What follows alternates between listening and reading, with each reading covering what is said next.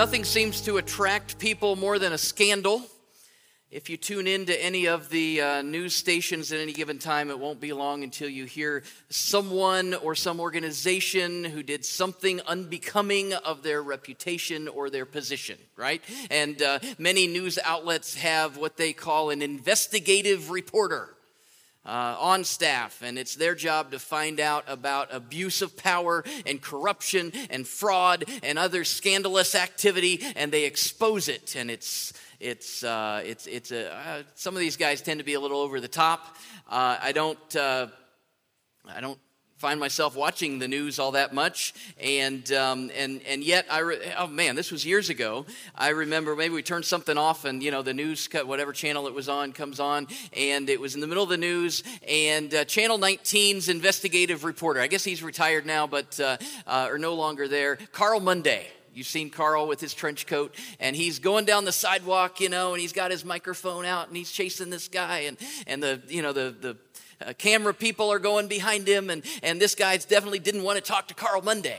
And I knew that because as he's going down the sidewalk, he's looking back over his shoulder, and he's going, "Leave me alone, Carl Monday! Leave me alone, Carl Monday!" And it was ever since that point, years ago. Whenever I hear the words or utter the words, "leave me alone," in my mind or out loud, I say, Carl Monday. It just happens.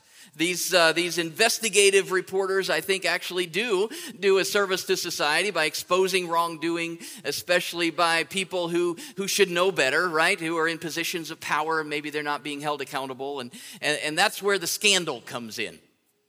I mean, a regular guy on the street that's doing drugs or robbing a bank isn't necessarily newsworthy as much as if, let's say, the pastor is buying heroin, right? All of a sudden, that's probably going to be somewhere in the news. Or a Fortune 500 company is extorting millions. That's where the scandal comes in. Kings don't get into barroom brawls. Queens don't parade around drunk in public. Presidents don't shoplift. To do any of those things we would say that is living beneath what's expected of them. And so if we put such expectations on the high positions in the secular world, I think how much more should we be putting expectations on children of God to live up to our high position as followers of Christ. And that's exactly what Paul encourages us to do as he turns a corner midway through this letter in the book of Ephesians. This letter, so there's 6 chapters. The first 3 chapters have primarily addressed our identity, who we are as followers of Jesus, and some of that will continue, but there's a lot of theology that we've talked about. There's a lot of doctrine there, laying a wonderful foundation, emphasizing our high position in God's family. I mean, we've been chosen by God. We've looked at, and we're redeemed. We're adopted into God's family, and His Spirit lives within us. We haven't been kept at a distance. We've been brought near through the blood of Christ. We're being built together into a place where God lives. This is all from those first 3 chapters. We have access to God's glorious, unlimited resources. He's working to bring about things that are beyond our wildest imaginations. All of that should change how we live. And that's exactly what Paul is saying here as he turns the corner. At the beginning of chapter 4, he's saying, okay, because of all this, because of who you are in Christ, because of all that God has done for you, all this stuff that we believe, what's that look like? And so we're going to look at chapter 4, the first 6 verses this morning in the book of Ephesians. As a prisoner for the Lord, then I urge you to live a life worthy of the calling you've received. Be completely humble and gentle. Be patient, bearing with one another in love. Make every effort to keep the unity of the Spirit through the bond of peace. There is one body and one Spirit, just as you were called to one hope when you were called. One Lord, one faith, one baptism, one God and Father of all, who is over all and through all and in all. Pretty much the whole rest of the chapter, the rest of the summer in our situation here, hinges on chapter 4, verse 1. I urge you to live a life worthy of the calling you've received. In other words, because of all these things that God says you are, because of who you are in Christ, because of your identity, you got to live like it. And then for the next 3 chapters, he lines out what that looks like. It gets pretty specific with a lot of different things. Do this, don't do this, make sure this isn't a part of your life. All these, what does it mean to live out of this identity that God has given us? And one big thing we need to notice here that kind of sums up our identity in Christ, and that is that we are called. You are called. The word called used there could also be translated invited. So you're called or you're invited. And whenever this word is used in the Bible, it is always God doing the calling. God is the one who is calling or inviting us to something when this word is used in Scripture. Here, God is calling us to live up to who we are, our identity in Christ. Oh, you're part of the family of God? Jesus is making his home in your heart? You've been chosen? You're redeemed? Well, live like it. Live up to that. Live up to that call. I've called you to this. Live like it. Just like we expect people in prestigious positions to live up to a certain standard, God expects that in our lives as well. We need to live lives worthy of the fact that we've received a divine invitation to follow Jesus. This idea of calling has a couple of aspects to it, and both are, I think, equally important. The first off, we are called out from something. This is the same root word for calling that is used for church. The Greek word used for church in Scripture is ekklesia, and it means the called out ones. That's what the church is. We are called out from something. The church, the body of Christ, has been called out from sin, from the sin of the world. We're separate. We're set apart. Christ calls us to a new life, set aside from sin. We're living in this world, but we're not at home here because we're separated. We're called out from that sinful life, the culture in which we live. So we're called out from something, but equally important, that's only part of this idea of calling. Not only have we been called from something, but we're also called to something. We're called into service for God. We use that term to describe what we give our lives to, how our gifts and graces fit together to accomplish God's will. It's my calling. Annabelle shared it earlier. I feel called into the ministry. We use that term a lot when we're talking about, but it could refer to anything. It's this twofold idea, though. This calling is live a life worthy of the calling. I'm called out from sin, and I'm called into service. That's what Paul's talking about here. It's this twofold thing, and it's all together. I'm going to live differently, and so I'm not going to sin, but I'm also going to be active in fulfilling God's mission in the world. And so how does Paul propose that we live up to this calling? In these first 6 verses, the first thing that he emphasizes is that we're supposed to be doing it together. He talks about humility, he talks about gentleness, he talks about patience, he talks about bearing with one another in love. Maybe we could sum it up this way: you cannot live out your calling alone. That seems to be the essence of what he's saying here as he turns the corner and he says, okay, you've got this identity, but it's all of you together. And you're not going to be effective if you're just trying to do it on your own. We've got to do it together. My calling includes you, and your calling includes me. And together, we're doing all that we can. The way we say it around here is that we're loving people to life, right? And so we're going to work together to do that. We can't do it alone. We are unified in our calling. Paul uses all those one statements here, right? The last couple of verses there, we're one body. And we're organized under one Spirit, and we have one hope and one Lord and one faith and one baptism, one God and Father of all, and He's over all and through all and in all. He's uniting us together. Who are you? You're called. Another thing we learn from this is that we are one. Who are you? Well, we are one together. Our calling unifies us. So as the church, as the called out ones, we are here to live together in unity. And not just we here, but church, big C, followers of Christ, we are to live together in unity. But so many times, let's just face it, that doesn't happen, right? Churches split, people argue, the church gets a bad reputation instead of being unified as the body of Christ, instead of working together to fulfill our calling.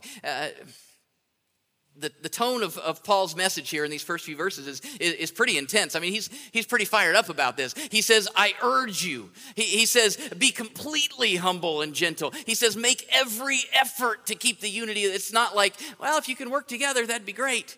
He says, do it at all costs. I urge you completely. Make every effort. Paul believed that in the church and in its potential to bring about transformation in the lives of people, he didn't want anything or anyone to cause division or distraction from what the church could accomplish.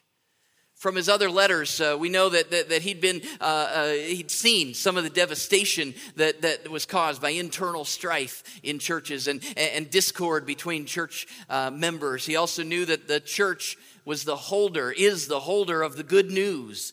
And that good news changes everything. It's transformational. That God so loved the world, and that's not just the Jews, but that's for everyone. And that's Paul's message. And he says, we've got to urge you. You got to make every effort to stick together on this. He would have agreed. I think Paul would have agreed with a statement I ran across from one theologian that says, when the church is divided, it produces some very tragic results.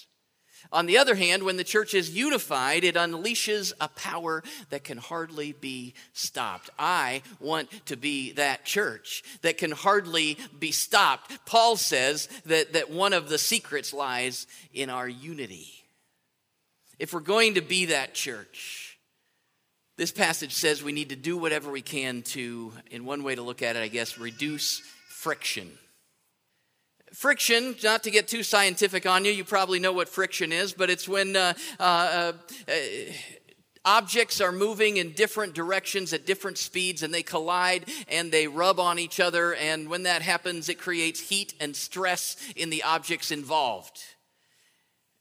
Same is true with people, and the church is not exempt. People move in different directions at different speeds, and they rub each other the wrong way, and there's friction, and temperatures tend to rise, right? So I guess Paul is saying, how do we bring that temperature down and work together? And one metaphor I think we could use is looking at a car engine. Now, I don't know a whole lot about a car engine, but I do know that it's a whole lot more complicated than what I understand. I don't know how it all works. I just know that it does. At least most of the time it does for me. On those times that it doesn't, then I'm up in arms. Usually if something isn't working right and there's something wrong, I will usually take the time to get out, I know how to pop the hood, and I'll put the hood up and prop it up. And if something's on fire, I could probably put it out, right? I would notice that, and I would say that doesn't belong there. So far, in the however many times I've done that, nothing's ever been on fire. Pretty sure that I've never said, there's a wire dangling. I bet that's what's wrong. It's not that obvious. So usually I do that, and then I call AAA and they come and take care of it, right? I mean that's kind of how it works in my life. But from what I hear and what I understand, there are a couple of things that an engine needs, and this is so overgeneralizing it. So those of you that are mechanics in the room, just bear with me, and I'll apologize ahead of time. But they say that with all these moving parts, in order to keep them running smoothly and keep that engine where it needs to be, and there's all that friction going on, and different parts moving in different directions, and heat and all those kinds of things. That there are a couple of things that an engine needs. There's a whole lot of things, but a couple I want to talk about today that reduce the friction and help those parts to work together to accomplish the goal of getting that car down the road. And the first key ingredient is oil. An engine without oil doesn't run for very long. When some of you know that from personal experience. When I was in seminary, I worked part-time at a church as youth pastor, and just outside Kansas City. And at one point, we bought a church bus. There was a lot wrong with this bus. I think our pastor had, he got a great deal on it. He was always getting great deals of some sort. But anyway, it needed some work. And so a couple of guys in the church were gifted with the mechanical gifts, and so it seemed like every time they had a spare moment, they'd be all over that thing, and they were fixing this and and that and underneath and over top, and they prop the big engine. They're crawling up in there and up underneath, and they're doing, and I mean, weeks and weeks and weeks and weeks and weeks of this. And the deadline for that bus to be done, we set, was the annual pilgrimage to the local amusement park for the youth group, Worlds of Fun. All the churches on the Mid-America region, 7 states involved in this, and they would all descend upon, it's Kansas City's version of Cedar Point, and really, I mean, that's saying a lot, because Worlds of Fun was kind of like a little bit of fun, right? I mean, it wasn't worlds of fun. It wasn't even like countries of fun. It was more like, I don't know, a state of fun, maybe. So anyway, we Worlds of Fun. It was on the outside again, and we wanted our youth group would double or triple on that night because we're going to Worlds of Fun, and from 6 to midnight we were just there. And man, I've got stories of those times, as over 10 years of taking kids to Worlds of Fun. But the goal was to get the bus up and running before we headed to the amusement park. And so sure enough, a few days before, I got the all clear from the mechanics, and I arranged for a bus driver, and that evening we loaded 30 kids and adults onto this bus, and we headed toward the amusement park. I'm sitting in the front, and I could tell that the bus driver was having a couple of issues with some things, but it's a new engine. They rebuilt this whole engine basically, and so new engine and everything. But finally, he mentioned to me, I don't know, this doesn't quite feel right, and so 10 whole minutes into the trip, we pull off into a gas station, and as we did, the engine dies, the bus rolls to a stop, and tried to get that thing going again, and it was like all seized up and wouldn't do anything. I don't remember how we made it to Worlds of Fun that night, but I do know that after further inspection, it was discovered that after these guys had spent weeks and weeks and weeks working on this engine and rebuilding and doing all sorts of things, each one thought the other one had filled it with oil. No oil. Now, a bus takes a lot of oil, and there was no oil. And this whole engine had seized up because all of these moving parts, too much friction, all this stuff. I don't remember, but I think we ended up selling the bus for parts. I mean, this was a big, big thing. Oil reduces friction and keeps the parts of an engine working well together. So you're saying, well, what in the world does that have to do with the church? Well, Paul talks about a couple of things here that I think the metaphor relates to oil in the engine of the church. And it's all those first couple of things that he talks about there. Be completely humble and gentle. Humility is a key component to a healthy Christian and to a healthy church. It's the oil, the lubrication that kind of keeps things working together well. It's a key ingredient that keeps all the amazingly diverse parts of the body of Christ working in tandem, and it reduces friction. If I'm completely humble, then I'm not concerned about myself or getting my way or how I think things should be done. Humility involves looking to other people's interests, not just my own. But even more than that, I think complete humility, maybe this is a way to think about it. I'm so lost in the love of God. I'm so overcome by the depth and the height and the breadth of his love, like we talked about a couple of weeks ago at the end of chapter 3. I'm so involved in all of that and so in love with God that I've lost myself in finding him. And so it's not about me. I'm intent on living out God's calling for the church. I'm not tied up in pride or jealousy or getting my way. I just want his way. And so just like an engine has a primary goal of making that car go, the church, we have one mission, but all these different parts. And one thing that helps lubricate that process and keep it running smoothly is the oil of humility and gentleness. Andrew Murray, in his little book, Humility, says this: I feel deeply that we have very little concept of what the church suffers as a result of its lack of humility. The self-abasement that makes room for God to prove his power.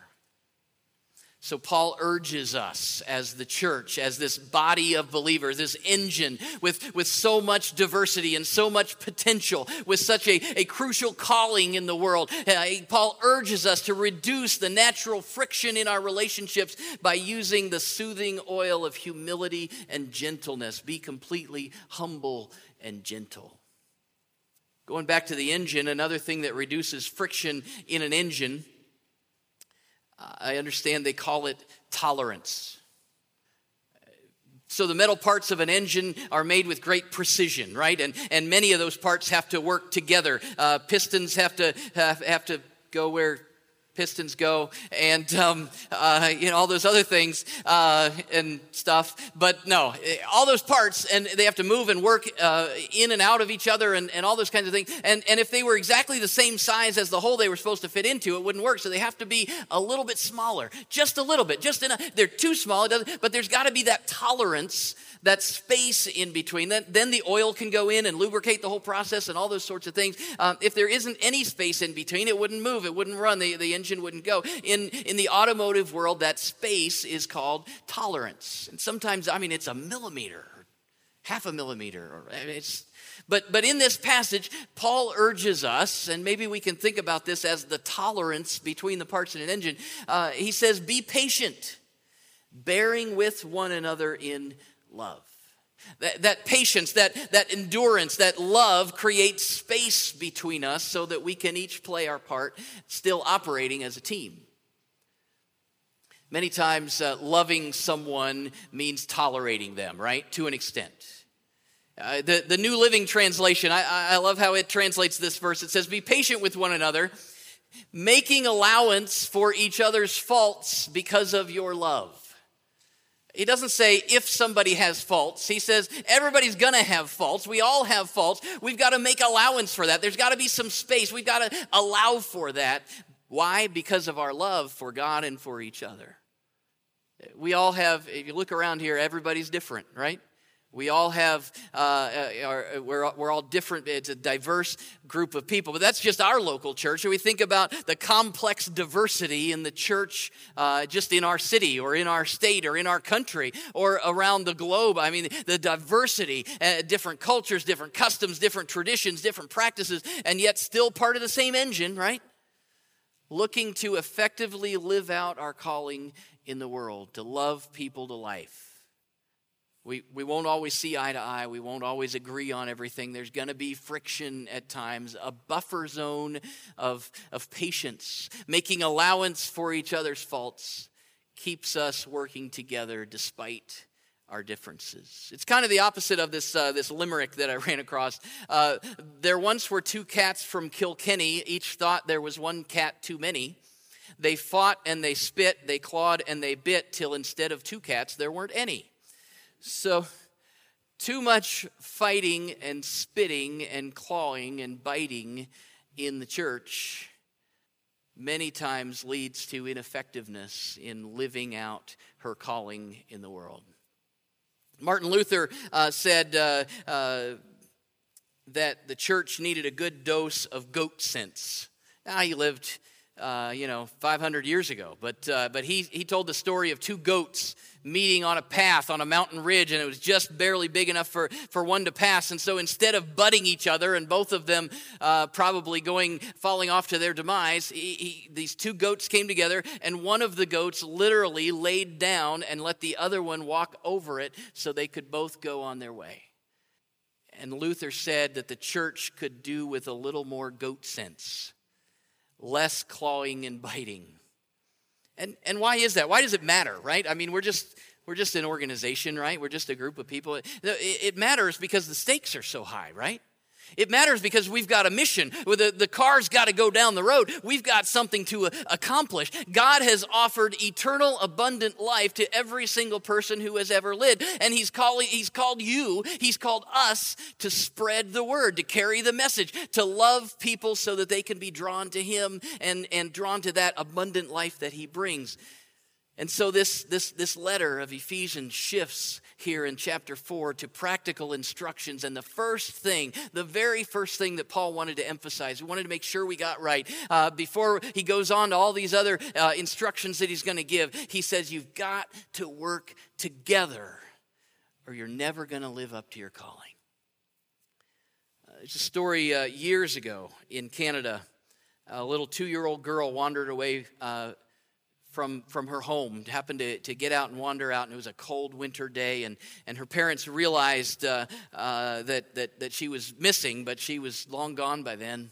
And so they went around frantically searching, and they started knocking on neighbors' doors and doing all of that. And this is well before technology could assist, and communities weren't necessarily prepared with watches and or a plan for searching or all those sorts of things like maybe we see today. But the neighbors kind of just went out and started looking, and one was going over here and one going over here, and they were just going all over the place. And over a few hours, word spread, and more people were heading out and all over looking, and they're calling out for this little girl, and nobody could find her. And finally, after fruitless searching, they kind of had all gathered back around this big, large field across the way. And one of the men said, well, instead of all working separately, I think we need to join hands and form a long line across the end of this field and just make our way, painstakingly slow, but make our way across this field and walk together. And then we won't miss a spot. And so that's what they did. And sure enough, they joined hands. And they walked as one long line, and they called this little girl's name, and they found her. I wish I could say that they found her and all was great, but tragically, it had been way too long, and she had succumbed to the environment and the cold and the snow. One of the men, in great anguish, said, "If only we had joined hands sooner. If only we had joined hands sooner." That's why Paul is so urgent here. I urge you, be completely humble. Make every effort to keep the unity of the Spirit and the bond of peace. The stakes are too high. The mission is too great. We have to join hands despite differences, despite our personalities, despite our preferences, in humility, in patience and love. Paul says, live up to the calling that you've received. You are a child of God. You've been redeemed. You've been called near. You're not kept far away. The God is making you into a place where His very Spirit dwells. So live like it. What is one big way we need to live like it? Well, we need to work together. We're not just individuals following Jesus. It's not just Jesus and me. It's us together, fulfilling His mission. We live to love people to life. It's a call today to be reminded of the stakes of our mission, that eternity is in the balance. It's also a call today to make sure that there's nothing in the way of our relationships. Maybe that's with each other here, and I don't know of any big problems or issues that we're facing. It's not like we have the sheep and the goats, right, that are fighting with each other or anything like that. Sorry, goats. But if there's rather than an altar call today, I think a great response would be praying for and asking God to reveal if there's a relationship where you need to reach out and see if things need to be mended. Maybe to build that or intentionally develop relationships with others, or maybe it's somebody in the community, or maybe it's other folks in other churches elsewhere. But we are all on the same team in the engine, accomplishing things for Christ. Next time we're going to talk about not just the unity, but then Paul talks about our diversity and how that all plays in. We're all different parts, but still accomplishing the same tasks, and it's a beautiful thing. But today, before we go any further in this passage, Paul says, "Hey, I urge you, be completely, make every effort, make sure that you're doing this together." Will you stand with me? Father God, we love you and we thank you for the calling that we've received to be part of the family of God. We thank you that you've gifted us and graced us with the abilities that you have and the supernatural power of your Spirit. But Lord, I pray that you'll help us to have that oil of humility and gentleness, and we'll have that tolerance of patience and bearing with one another because of our love for each other and our love for you. Lord, I pray that if there are relationships that need some attention in our lives, that you'll bring those things to mind, and that you'll give us the courage to actively pursue reconciliation in those relationships. Maybe even today, maybe this week. Lead us to those natural places where we can make sure that we are working together, because we are one. We are one in the body of Christ, one Lord, one faith, one baptism, one God and Father. We are worshiping you. We We want to accomplish your plans in the world, and we want to do that together. Lord, I pray that you would go with us and lead us as we go. We love you today. In Jesus' name, amen.